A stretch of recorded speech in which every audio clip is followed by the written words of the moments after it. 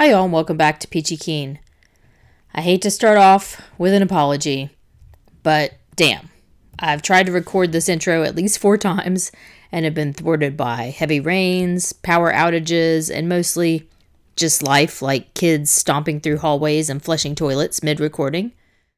Should I have left all of that mess in there? I don't know. I'm feeling like if I ever want to get these things out into the world, I may have to start getting messy with these recordings or get a soundproof studio, which I don't think that's going to happen. Let's see if I can get through 5 minutes recording today. Here on Peachy Keen, I talk with women about art and the South, and Georgia's my home base, so that's where I find most of the folks that I talk to. But whenever I travel around the region, I make it a point to seek out the local artist, which it just so happens has also turned out to be a great way to get some insider access to the places that I go. For this episode and the last episode, I had a fabulous time getting reintroduced to Chattanooga, Tennessee. On episode 23, I sat down with Katie Hargrave in her Chattanooga studio at the University of Tennessee with her collaborator who was in town from Tallahassee, Meredith Lynn. Knowing that I'm a painting geek, Katie recommended that I also talk with her colleague at UTC, Christina Vogel. I was in Chattanooga for 2 weekends in a row. The first weekend, I installed my show at Versa Gallery, and that's when I met up with Katie and Meredith. And the second weekend was for my opening. I met Christina for the first time at the opening of my show, and we chatted a bit there.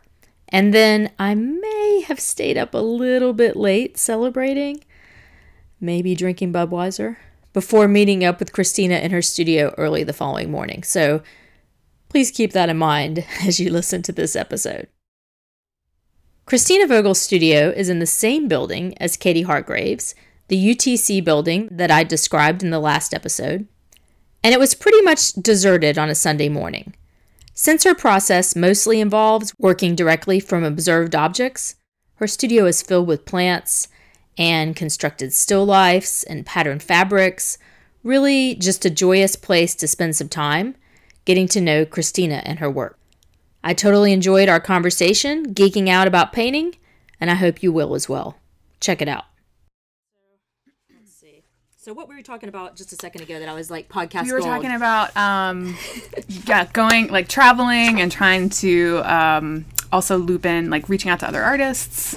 So if you're going to Chattanooga, having studio visits, that sort of thing. Oh, yeah. And so you were saying that's something that you had been I think that's something for me living here. I have learned to do, definitely, and become more confident, I think, about just reaching out to people I don't know, just to say, hey, I would love to come by, especially if I'm going somewhere to see a show, try to have those other experiences as a way to just connect with other artists, because we are so spread out. Yeah, that's the thing, like, about the Southeast, like, you know, when I was in New York, the community is so small. Right. And you, like, run, I mean, it's not small, but, like, it's geographically small. Yeah. And so you don't have to work as hard.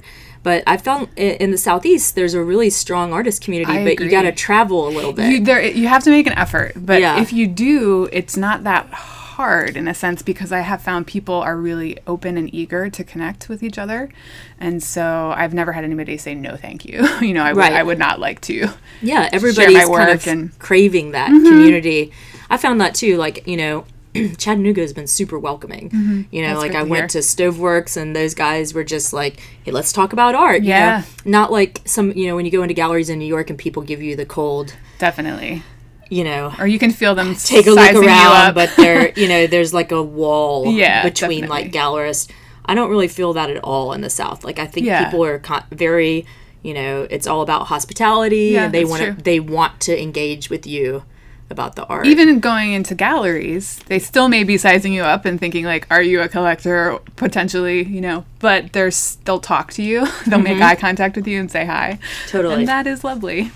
So you did your MFA at Massachusetts College of the Art in Boston. Yep. And your BFA at Temple. Where are you from originally? I grew up in Pennsylvania. Okay. Yeah. So how long have you been living in the South?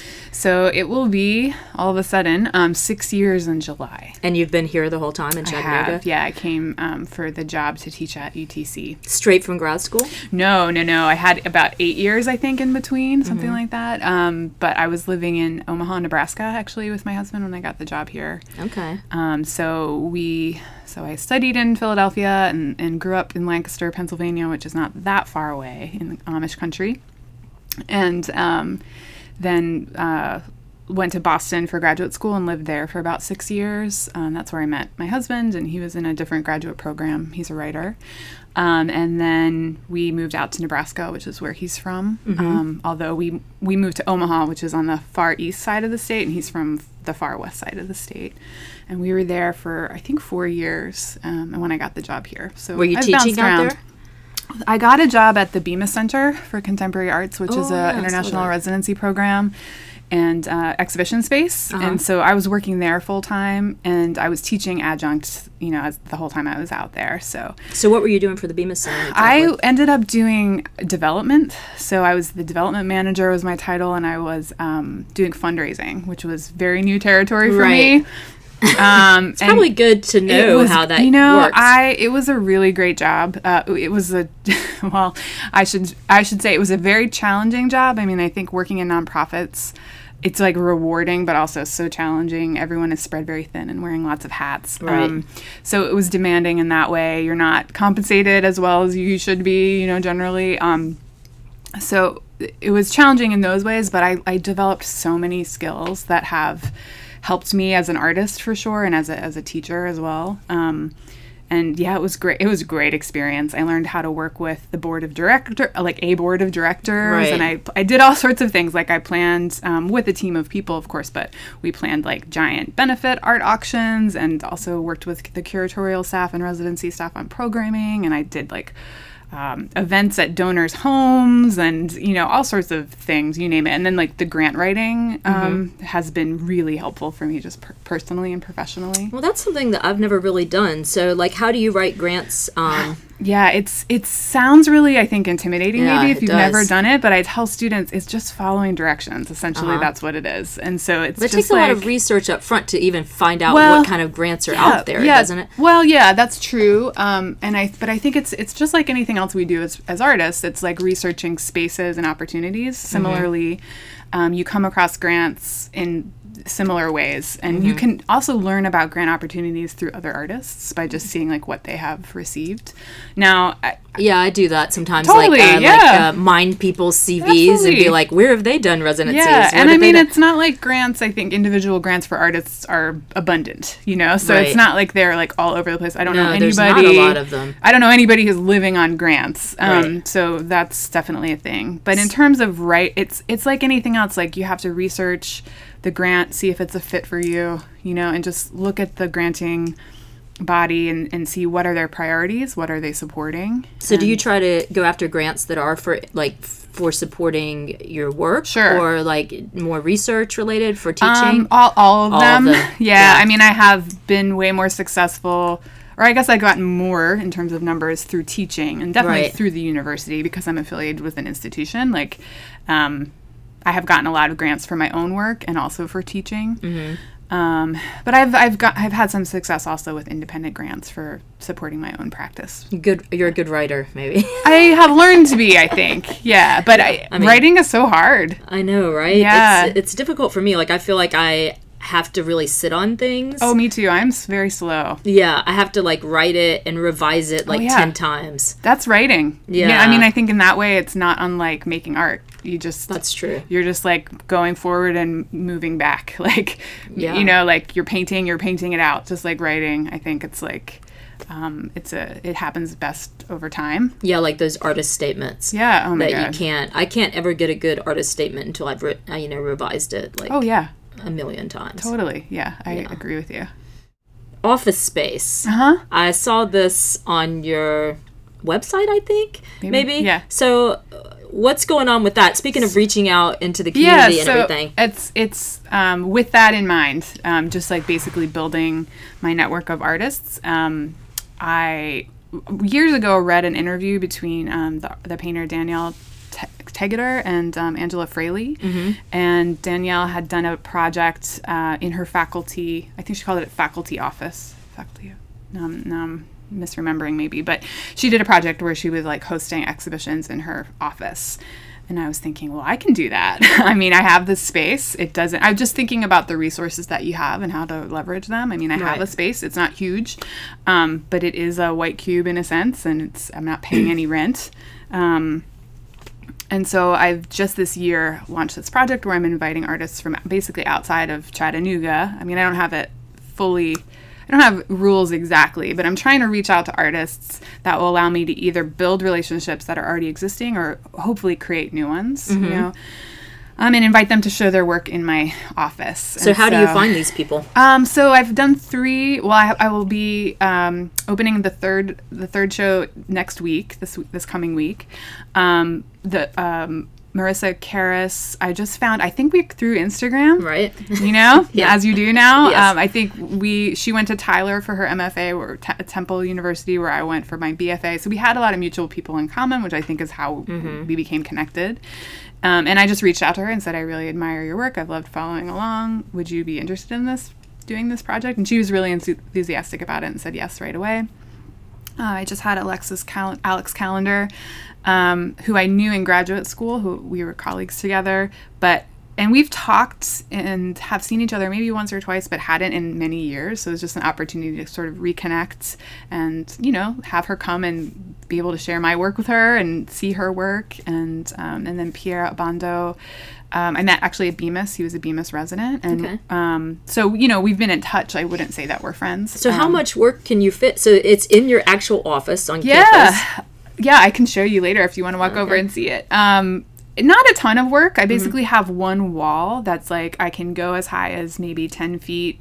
And then I'm not dimensions minded, but like maybe 10 to 12 feet across. And then there are some like pockets of space where I can also have select work. So, I mean, that's part of it is that I don't have a ton of space. So it's not, I can't have a ton of work. It's not the same as a solo exhibition in like a brick and mortar traditional gallery, but it is an opportunity, I think, for artists to show work that maybe is new or like that they've never shown before, and that's how the artists have treated it mostly.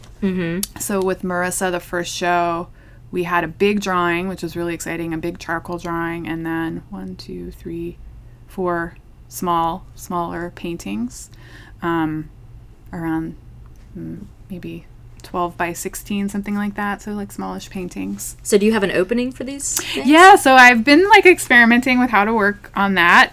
But yeah, so far I've had an opening, and it's, you know, it's meant to be for my students for sure, since I am an educator and it is happening on campus. And I do send a campus-wide email out as well. So, you know, I am inviting everybody to come, and the email into goes your out. Office. Yeah, anybody can come by. So it's for faculty and staff get that email. So yeah, I've had it. So I have an upcoming opening on Thursday. It'll be from like 10 a.m. to noon. So it's definitely like during kind of business hours as a way to get people to come while they're on campus. But also people can make appointments and come by outside of that space. And then it's open during my office hours, which are Monday. Monday is 2 to 4 p.m. And I have had people make appointments, so it's been cool. So you have a show coming up at David Lusk in Nashville, which I love that gallery. Yeah, me too. That's super exciting. And that's a really big space. It is. So it was originally going to be a 2-person show, and then they changed it, and now it's going to be 2 solo exhibitions. That's how they're framing it, that happen back to back. They do it differently. That happen like side by side, I should say. Wait, so there are 2 solo shows in the space at the same time. That's right. So you don't have to fill up that hole. I don't. Sometimes they do solo exhibitions where it's featuring one artist. And it's not going to be this, which is a little bit of a relief for me, honestly. But I'd love to work towards that sometime. But so I'll be in the front space, and then John Salvest, who's an artist who's new to me, who I think shows mostly in their Memphis gallery, is going to be in the back gallery space. And what kind of work does he have? It's going to be, I think, an interesting pairing. I think what the work will be, if you go to the David Lusk Gallery website, you can see they're like black and white drawings of like trees. Okay. So they are botanical, like, so they'll be, you know, aligned with my work in that way in terms of subject matter, but they're very clean and quiet. So I think my work, which is maybe quiet, but also like very colorful and pattern based, and you know, floral, will be a counterpoint for sure. So we're sitting in your studio right now, and I'm looking at, are these paintings, what's the deal with them? Are they in progress? Are they finished? They are in different stages. So, and I should say that I also have work in, there's a show coming up at the Asheville Art Museum that's opening. I saw that. I'm not sure when it's opening, actually. It's like Appalachia now. Yeah. So some of this work, this painting of a bunch of flowers with tiger lilies, and the painting on the far right of roses. I know those two are going to be in the show, and then maybe more, but it's to be determined. And then the rest is working towards Lusk, the Lusk show. But sorry, I'm like losing my train of thought. That's okay. So you're talking about what stages? Yeah. So some of them are done, like the tulips are done, the patterny one there is done, and the rest are all in progress, but some of them are like, they're close. So they're at this stage. Maybe this one is less close, but I love like the state that it's in. And so, you know, they're at this stage, which I find to be a really exhilarating time and scary time, where like, I know they're close. So I'm excited about that, but I'm also scared about that because I don't want to kill them. Yes, that is the most dangerous part of a painting. Totally. Where I like love the energy, but I'm not ready to stop, but I'm trying not to squeeze all the life out of them. Yeah, so that's why I was asking, because some of them are very, like you said, the tulips painting is done, but it is very kind of rough. Yeah. You know, it's not it's a little bit more impressionistic. It's not completely finished. Yeah, so I do really love that energy about it, because I feel like sometimes I tend to like make things more and more naturalistic the longer I work on them, and then I feel like they get more boring. I know. Like they kind of lose some of your hand. I know. Yeah. I don't have the recipe for sure, and like I don't. And that's part of the pleasure for me of painting, is that I'm figuring out all the time how I want to paint, essentially. Right. And it's always this line, or this edge that I'm walking, of like wanting the roughness and wanting the energy, but then also liking sometimes when it's like maybe cleaner or crisper or flatter. And I think it can be both. And I think like the roughness points out the cleaner, you know, crisper, and back and forth, like one can point to the other and highlight the other. So I see you've got like vases with flowers in them all over the place. So you're working from life. I am, yeah. And then some of the flowers are dying over here. Yeah, and I'm keeping them around like a crazy Miss Havisham or something. I don't know. So we'll see what happens. So do you try to do the paintings while the flowers are still alive? Do you have to like hurry up and get them done? Yeah, I do, which is part of, I think that's really good for me. And that like adds to the energy that I don't know if you said, I think I said the word energy, but like the roughness, I think is a product of that, is having to like respond. And I mean, it's so for me, it's really exciting, because they literally like can open and change like in front of my eyes as I'm working on them. Right. And so having to respond, being able to see that is a really beautiful thing, and then just having to respond to those changes and make decisions about how to respond, I find really exciting. So before I even met you and I was looking at your work, the first thing I was drawn to was the patterns. So you have a lot of patterns that I thought, in looking at them, I was going to ask you, like, are you making up these patterns? Where are they coming from? Now that I'm sitting in your studio, I can clearly see that you're using fabric. Yeah. And you have fabric, like, draped behind your pieces. And so you're working from life with that as well. I am, yeah. And so you saw my work last night. Did we talk a little bit about sourcing fabric? Yeah. How do you go about sourcing fabric? So a lot of them are from... I have like a big Tupperware container, but from my house, or just like from things that I've had around. Like I've just had this pillowcase that I grabbed from my Nana's house after she passed away, that I've just had. So some of them are more, I guess, significant, or they have some sort of personal resonance. Others, like Katie Hargrave, has given me piles of stuff, and Andy O'Brien, my colleague around the corner, he was making work with a lot of patterns. So at one point he was like, "Do you want to look through my stuff?" And I was like, "Yes, I do." And then others, I was on a walk one day and I saw there was a old pillowcase on the side of the road, and it was like really disgusting. And I was like, I don't know, it seems really dirty. And then I was thinking about it, and I drove back and picked it up. I went to and cleaned it. I went to Goodwill a couple of weeks ago, and had just got a shopping cart of crazy stuff. So it's coming from all over. And there's some of them are floral, like this one is like some kind of pink zebra print. Yeah. Look, is this a pillowcase? It is a pillowcase print. Yep. That's interesting, because then you start thinking about it in terms of a bed. But when you're looking at it in your painting, it doesn't necessarily look like a pillowcase. Yeah. So that's something I'm thinking about, is how to reference that, how to reference the actual object. And definitely in some cases, like the ones that you're seeing here where you can see the pattern, there it feels like a pretty close one-to-one relationship. Like I'm not straying that far away from the actual source, although I am making decisions and simplifying in a lot of cases, because you kind of have to, just because they're so visually complex. But in other cases I've had to really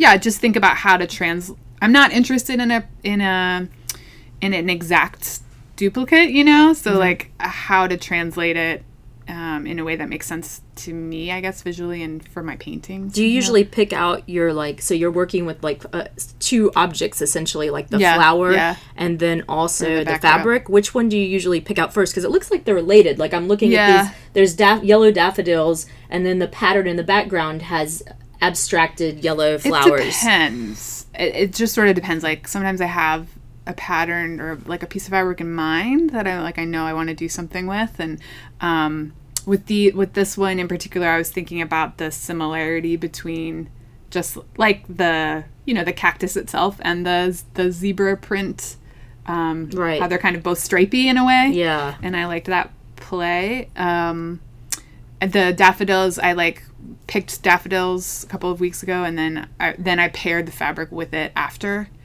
So it happens in different ways at different times. The plants, they last longer, so I have more time with them, although they do change a lot still. The fabrics last longer. Did you say plants? The plants, I said, but the fabrics last even longer. Right. So I can sometimes, I'll continue. Sometimes I try to sort of work with the flowers just for a relatively short amount of time, because I think that's good for me. It helps my painting be more interesting, I guess, or just exciting for me, because I don't labor on them as much. Right. But then I can continue to work on the painting if I want to. Sometimes I try not to. It just all depends. So it's a very traditional thing to do, totally still life like this. Have you always been into kind of painting from life? Yeah, I have been, and even as an undergraduate student, the figure has been a constant thread through my work, and I was working although I was also using photographs as a tool, but still I've always been really excited about art history and just historical painting, and always went to the library as an undergrad and just browsed and just pulled down painting books and historical ones for sure. I definitely had more of an awareness of historical painting than contemporary painting, I think, and it was a different time. This is before the internet, right? Or, the internet existed, but I wasn't using it as a tool for visual research. But I curated a show last year with a friend, Ty Smith, who's a painter in Birmingham, and we included Susanna Coffey, who's an artist I really love, and I was just thinking about her because she has talked about being interested in history and talking about the weight of history and how a lot of artists want to distance themselves from it, but she wants to like bear that weight. And I just love the way that she talks about that, and I sort of feel that too. Like I like to be in dialogue with historical painting. I'm not trying to do the same thing, but I also know that I'm not like doing something that's never been done before, and that's not a motivation for me. I'm not that interested in that. I feel like that's impossible. Yeah, I think so. I don't know. Like what part of the fun for me as a painter is also that you do have this long tradition, which is interesting because as a teacher, when you start teaching other art forms, I feel like most professors relate them to painting because that's the history of art. It's kind of a default. It's a default because photography wasn't around. Yeah. Film wasn't around. Yeah. Like painting is the longest history that we have to study in art. So it's this interesting default art historical dialogue that you have going on that's always about the relationship to painting. Mm-hmm. Yeah. And I think in that way, I had somebody tell me a year or two ago, like, "Oh, well, and I know it was not a compliment. They were like, "Oh, your paintings are so accessible." And I don't mind that. Right. Like, that's not a problem for me. I'm not setting out to make accessible paintings, but I also don't mind that lots of people can look at these and have different responses, but also, like, can enter into it, too. Yeah, totally. I actually, on purpose, try to make things accessible because I get annoyed with things that are really, I like to have that art historical discussion with other artists, but I also, most people are not artists. Right. So, like, your audience is just so narrow. Yeah. If you're making work that only a few artists can boring. talk about. Yeah. It does seem kind of... Or just elitist, kind yes, of. It's elitist. That's the way that I think of it. Yeah. It's just too elitist for me. It doesn't make sense in terms of, like, why I started painting in the first place. But, yeah, your work is very accessible. So you briefly mentioned your, taking something from your Nana's house. What is your family's, like, and your growing up, your relationship to art and art history? Like, did you go to museums as a kid? No. I'm the oldest of 4, and I have 3 brothers. So while I grew up in Pennsylvania, you talking last night at your artist talk about, I don't know, masculinity and, my brothers, I love them. I have, like, a good relationship with them, but they're definitely, like, frat boys, like they're those guys wearing khakis and plaid shirts. So I have felt like an alien most of my life. Like I was really interested in art just naturally, and music. I played the viola, so I was in the orchestra. I played violin. Oh, you did? Yeah. Yeah. And that was a really rewarding experience for me that I didn't continue seriously, but I think about it a lot, and I, like, loved it. So that was what I was doing, and then my brothers were all very much into sports. And the way that I have described it is, like, my parents didn't discourage me, but I don't know that I would say that they, like, encouraged me. Right. We definitely didn't go to museums ever. Like, we would go to, like, maybe, like, the Natural History Museum, or, like, we go to DC and go to, like, the Smithsonian to see the dinosaur bones and things like that. And that's really cool. Right. But we were not going to the art museums. Yeah, my first experience at a museum was to see a King Tut. Yeah. We probably did some of that. Yeah. My mom was a stay-at-home mom. She raised us, and then when we were all back in school, she went back because she was a teacher. She just retired. And I will say, like, well, first of all, I learned to work really hard from my parents, and that has served me very well. Like, as an artist, you just have to work hard. Right. I also learned they're both the oldest children in their families of multiple children. So, like, I just have learned to be really self-sufficient, and that's the kind of parenting I had to. Like, I just, like, figured it out, and I just, like, they expected me to be responsible, and I was, Right. And but my mom, I would say, like, even though, like, I just drew all the time, as kids and as artists often do, and she was a really creative mom, like, and I see her now as a grandma of my brother's kids, and, like, she does really creative play with them. And so I think definitely just thinking creatively was modeled and instilled in me for sure. But I was also really fortunate. I was in a good public school system, and I was very encouraged by teachers all through my education. But, like, definitely I had a really excellent middle school teacher, and I had a really excellent Kelly Gallagher and Cindy Moyer in high school, and they were really huge supporters. And, like, I wouldn't have gone to art school for sure without that encouragement. So what did your dad do? He's not retired yet. He's a food service director at now a nursing home. He worked in a hospital for many years. So, and my mom was a special ed teacher. Okay. And so they're very practical people.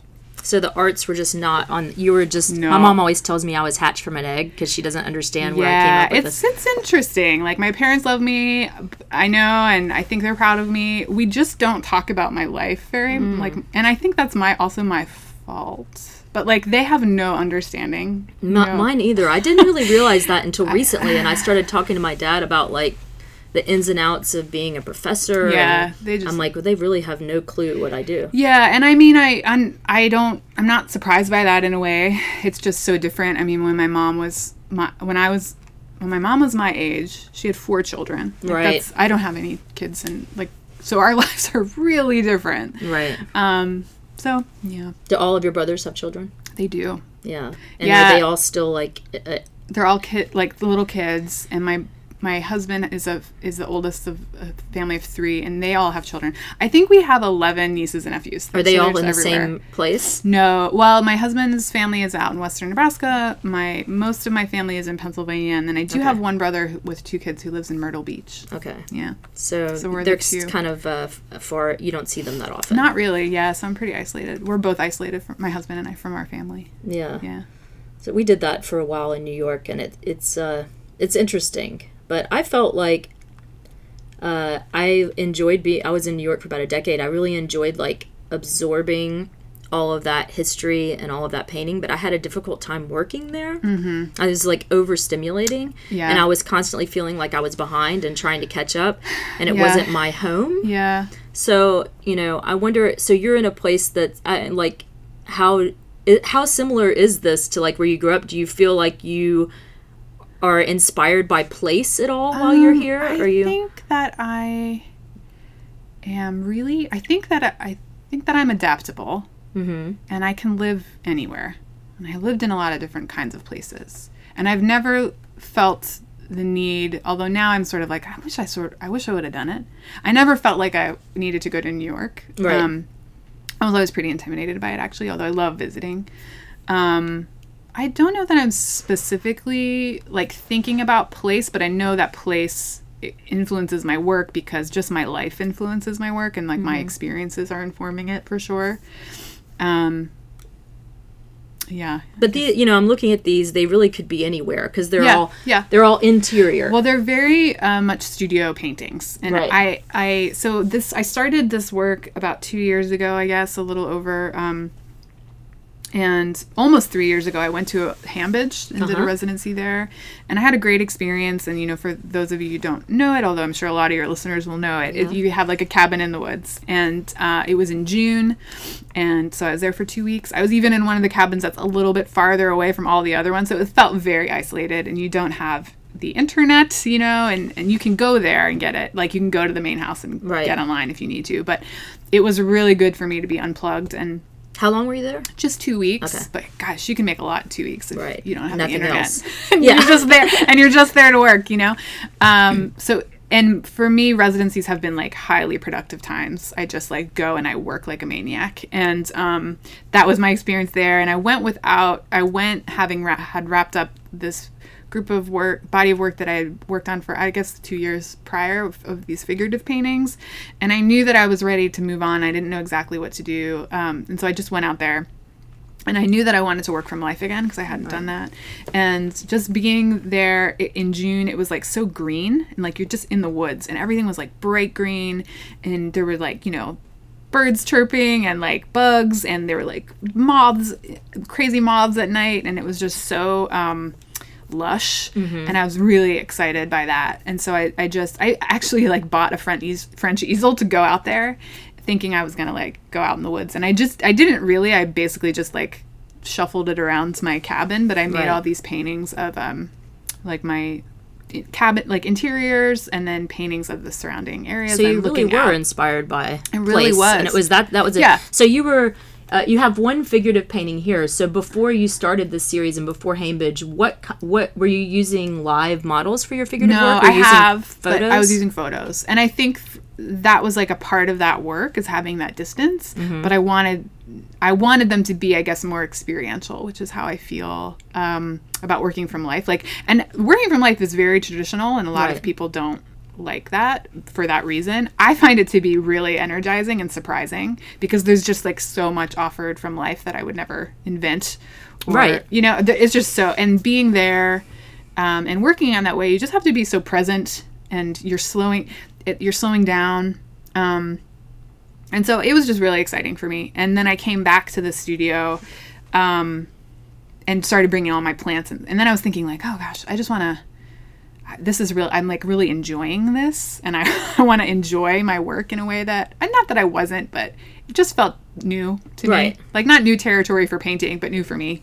Right. And so then I was bringing all the plants in. And while I think that, and I've always lived with a lot of plants. And so they're like familiar and I feel like I have relationships with them in ways. And so they're not overtly figurative, of course, but I think like the idea of a figure is still present. They're kind of like portraits. Like figure ground is happening. Yeah, and figure ground and all those traditional painterly investigations are still there. I mean, it's interesting as a teacher, you know, like I feel like students are less and less likely to want to work from life. And Yeah. I feel like it's so important because if you're working from a photo, like to me, the hardest decisions have already been made for you. Yeah.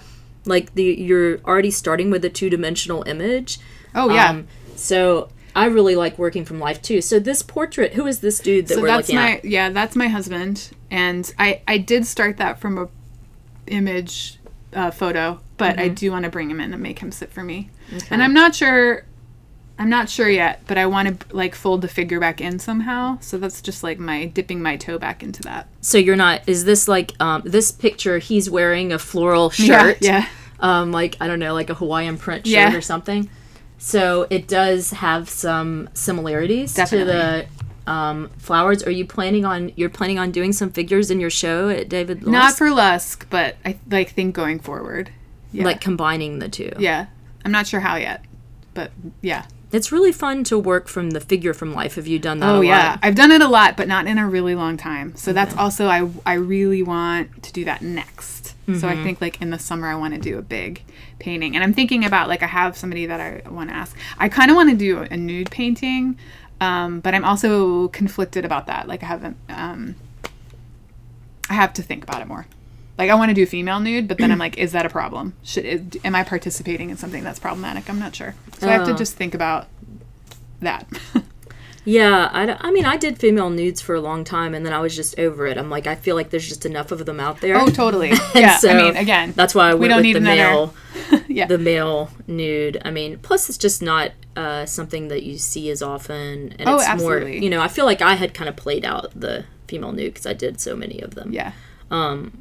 But yeah, it's interesting to think about the figure.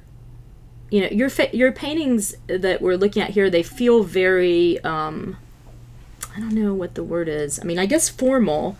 You know, Yeah. they're really about color and about pattern. And, like, whether you're looking at a figure or a plant, there's kind of this similar mood Definitely. I think so, too. between them. Yeah. And for me, I mean, I think that's why I'm thinking about, like, I did portraits for years and years and years. And so I think that's why I think about these as portraits as well. And certainly, like, a single plant, and they're, like, right in the center. And I do appreciate that. Like, I want them to be direct. Mm-hmm. Like, so I want there to be an element of, like, just immediacy. Mm-hmm. But then I also hope to hold someone. And I think that can happen with multiple paintings because you start to think about, like, well, what's going on here. Like, Right, as a starting to- series. yeah, as a series, thinking about relationships. But I also hope that there's an engagement with the surface and those formal things that you're talking about that people want to look at. I mean, not everyone will. I think for me, like, making this work started because I knew I wanted to do something new, and it was, like, inspired by definitely the place in the sense of Hambidge. But also I was thinking, I guess, about the figurative paintings that I was doing before were a lot about figures and groupings and gatherings, and they were quiet. And, like, some ways you can see similar things going on in terms of, like, the sensibility and playing with flatness and thinking about space. But there was a lot of empty space, and they were a lot about solitude. And I think these are not necessarily, they're not about solitude, these paintings, but people were talking about the figurative paintings a lot in terms of isolation and loneliness. And for me, I love being alone. So like, I think it's just sort of how you approach just that idea. And so, right. so It's some not people necessarily loneliness for you. Yeah, for me, solitude, I'm like, yes, I love Right. that. While other people could have a hard time with that. But anyway, it just felt like not exactly dark, but I was thinking about tension, and I was thinking about things. I wanted to move away from that, and I wanted to swing in a different direction. And then I was also thinking about the kind of I guess asceticism that I think happens in contemporary art often, and what we kind of like, what I have felt like I shouldn't do, like even using color. Like color is something that people talk to me a lot about in terms of my work. Shouldn't do, or just that like, because I use a lot of color and because I use a lot of saturated color, I think people often feel like that's really an easy thing to do because color can amp up emotion. And like color can do things, an easy right? way out. But like it's painting. Well, I have the same thing. I'm like, but that's a tool that we have at our disposal, and it's an important tool. I was noticing that you last year presented teaching foundations through a contemporary lens. Kind of. I don't know if you did a paper, but. So you teach foundation classes, and you just mentioned like contemporary art and kind of amping up the colors. Yeah. Do you, when you work with your students, like what do you mean by contemporary lens when you kind of work with beginning students? So that was I didn't present myself, but I chaired a session. So that was like my topic, and then we had 4 people present. And it was great. It was like so great. But I don't teach. While I have taught foundations classes at UTC, I teach painting and drawing. So specifically, I'm working mostly with those students. I love teaching foundations, though, and I really love foundations. What I was thinking about was how often there is this, it's certainly related to my interest in the studio. There is often, I think, this idea that in foundations you're learning the fundamentals, right? And it has mostly historically been very formal. So you're like learning about color, you're learning about the principles of design, and you're learning this like shared visual language, and that's all true. And then you shift to upper division, where it's content driven, as it should be. But then you're like not talking about the formal anymore necessarily. And I think both have to happen simultaneously. It's like the form and content discussion. And certainly that's not mutually exclusive. And the way that you use your formal decision making should support the content and vice versa, right? So starting at foundations level. Yeah, and also just thinking about like, and then at the upper division, what I find with my students is like almost for juniors and seniors, they almost apologize when they want to, well, this is formal, but I want to talk about this. It's like, we should continue to, like, it doesn't go away. And in fact, like, again, like, I think that it supports the ideas that you have, like the formal decisions that you're making. So just trying to think about how, like, strategy, I was looking for strategies that people use to introduce conceptual and contemporary and at earlier, and then also to continue those conversations later on. So like the idea of amping up the color. So I don't know if it was you I was talking to somebody last night about I like to use fluorescent paints, and they're not archival, and so you can't really buy fluorescent oil paints. And I've just gotten back into oil paint again, but then I use oil pastels that are fluorescent into my oil paints, so I can get those hyper saturated bright colors.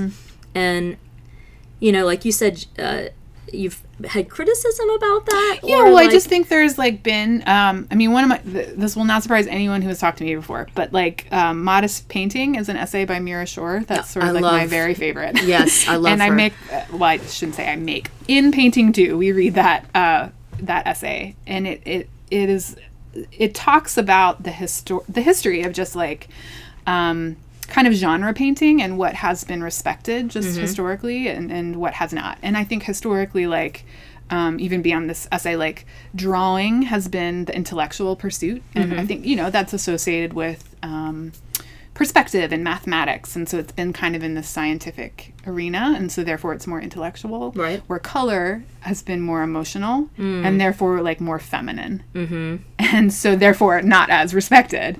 And and color like historically, some of my favorite painters are the post-impressionists, Right. and then modernists, like this will not surprise you, but like Bonnard and Vuillard and Matisse, of course, who are Right. like using exuberant color in wild ways, pattern, flatness, playing with space,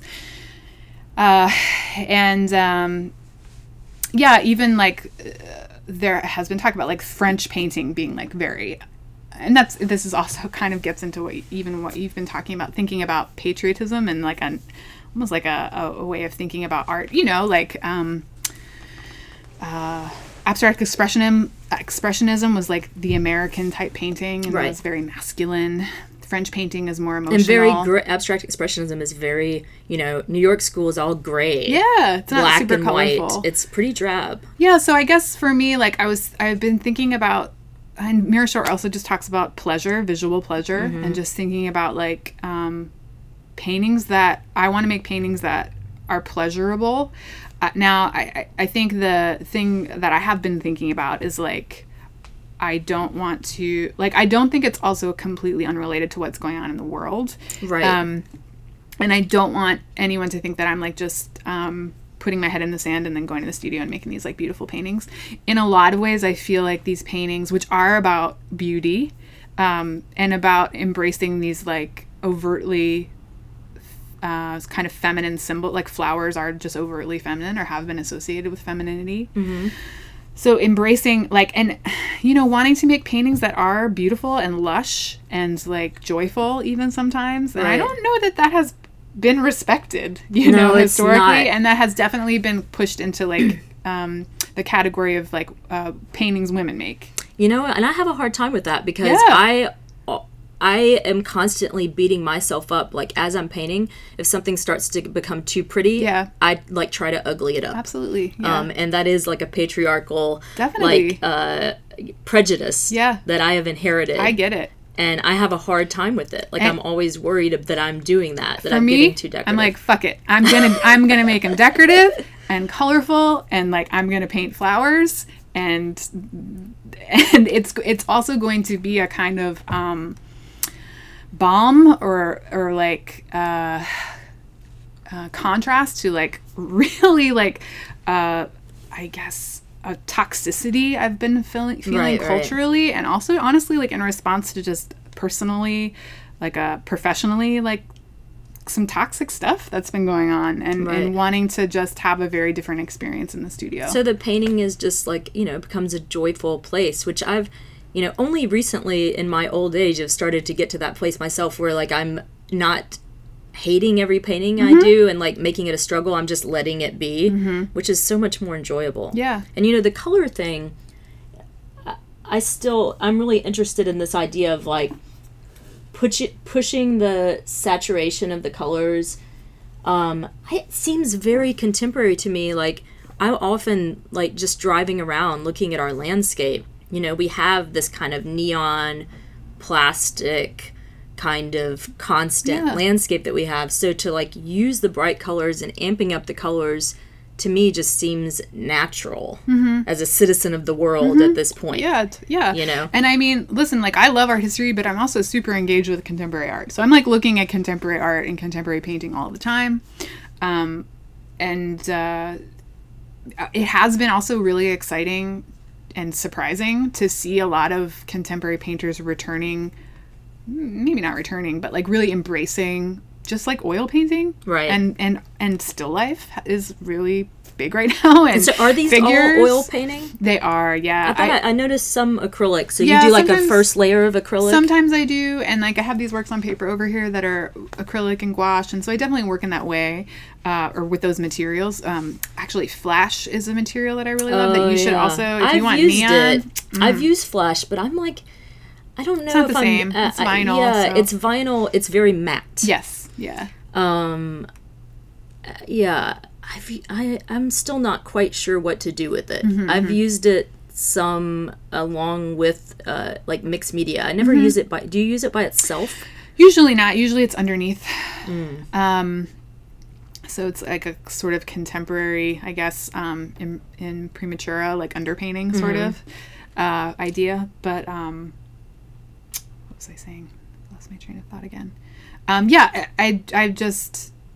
I'm aware. I'm a person of the world, so I'm definitely like absorbing all of this stuff. And back to like, I think you mentioned using photographs and students. I think the way that we see, and certainly the way that students are now growing up, like not all, but most have camera phones, you know, and like, so they have just grown up thinking through photography and like thinking through images and mediation.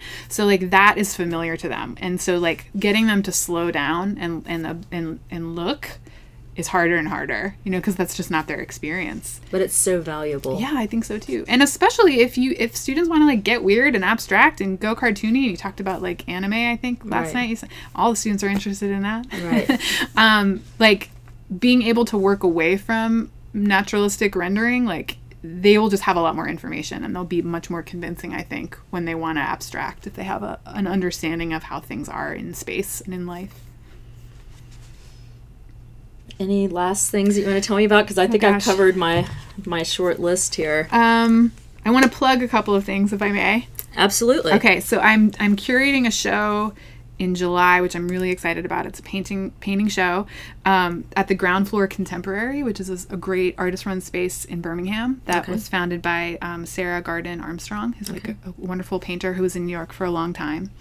And she invited me to do this, and so it's going to be a group show, and I'm thinking about painters who are working with all of my same interests, I guess, and who are working with intellect for sure, but also with intuition. I don't know that those are always talked about in the same breath, but I think they're related, and who are working perceptually and engage with personal subject matter, but are working in really different ways. So far, I have Avital Berg, who's a New York-based painter, Mary Addison Hackett, who you might know, who's was in Nashville for a while and is now back out in California, Polly Schindler, who is in Connecticut, and then Kelly S. Williams, who's also who's currently in Nashville. And so that's opening in July 11th through the 28th. So I would love for your listeners to come. I'm really excited. Awesome. Yeah. Well, thanks so much for having me into your studio today, Christina. Thank you for coming. It's a real pleasure. I hope you all enjoyed that conversation as much as I did. I loved getting a chance to talk painting with Christina Vogel. She's doing some amazing work, and I hope you all will check out her upcoming solo show at David Lusk in Nashville. That will be called Retreat and is running April 30th to May 25th.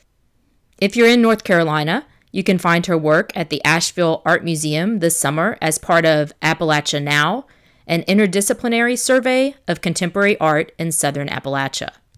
And as she mentioned, she's also curating With Feeling at Ground Floor Contemporary in Birmingham, with works by Avital Berg, Mary Addison Hackett, Kieran Brennan Hinton, Polly Schindler, and Kelly S. Williams. That show runs from July 11th to the 28th, and the opening reception is on July 11th. You can find links to these upcoming shows, as well as some of the other people and things we discussed in this episode, on the Peachy Keen page of my website at vivianliddell.com. You can also find images from my studio visit with Christina and a summary of this episode there, as well as a link to our Patreon page where you can pledge support to the podcast if you'd like to see it continue. I always appreciate any comments or suggestions you have. You can leave those on the Peachy Keen page of my website as well. Or if you could leave a review on iTunes, that would be a great way to help get the word out about the show. For our next episode, we'll be back in Atlanta talking to Donna Mintz about her current show at Sandler Hudson Gallery. She's got an artist talk happening on Saturday, April 27th at 2 p.m. So hopefully I can get that next episode out to you pretty quickly so you can learn a little bit about her and then go check out her talk. Until then, I hope you're out enjoying the spring weather and that your days are peachy keen.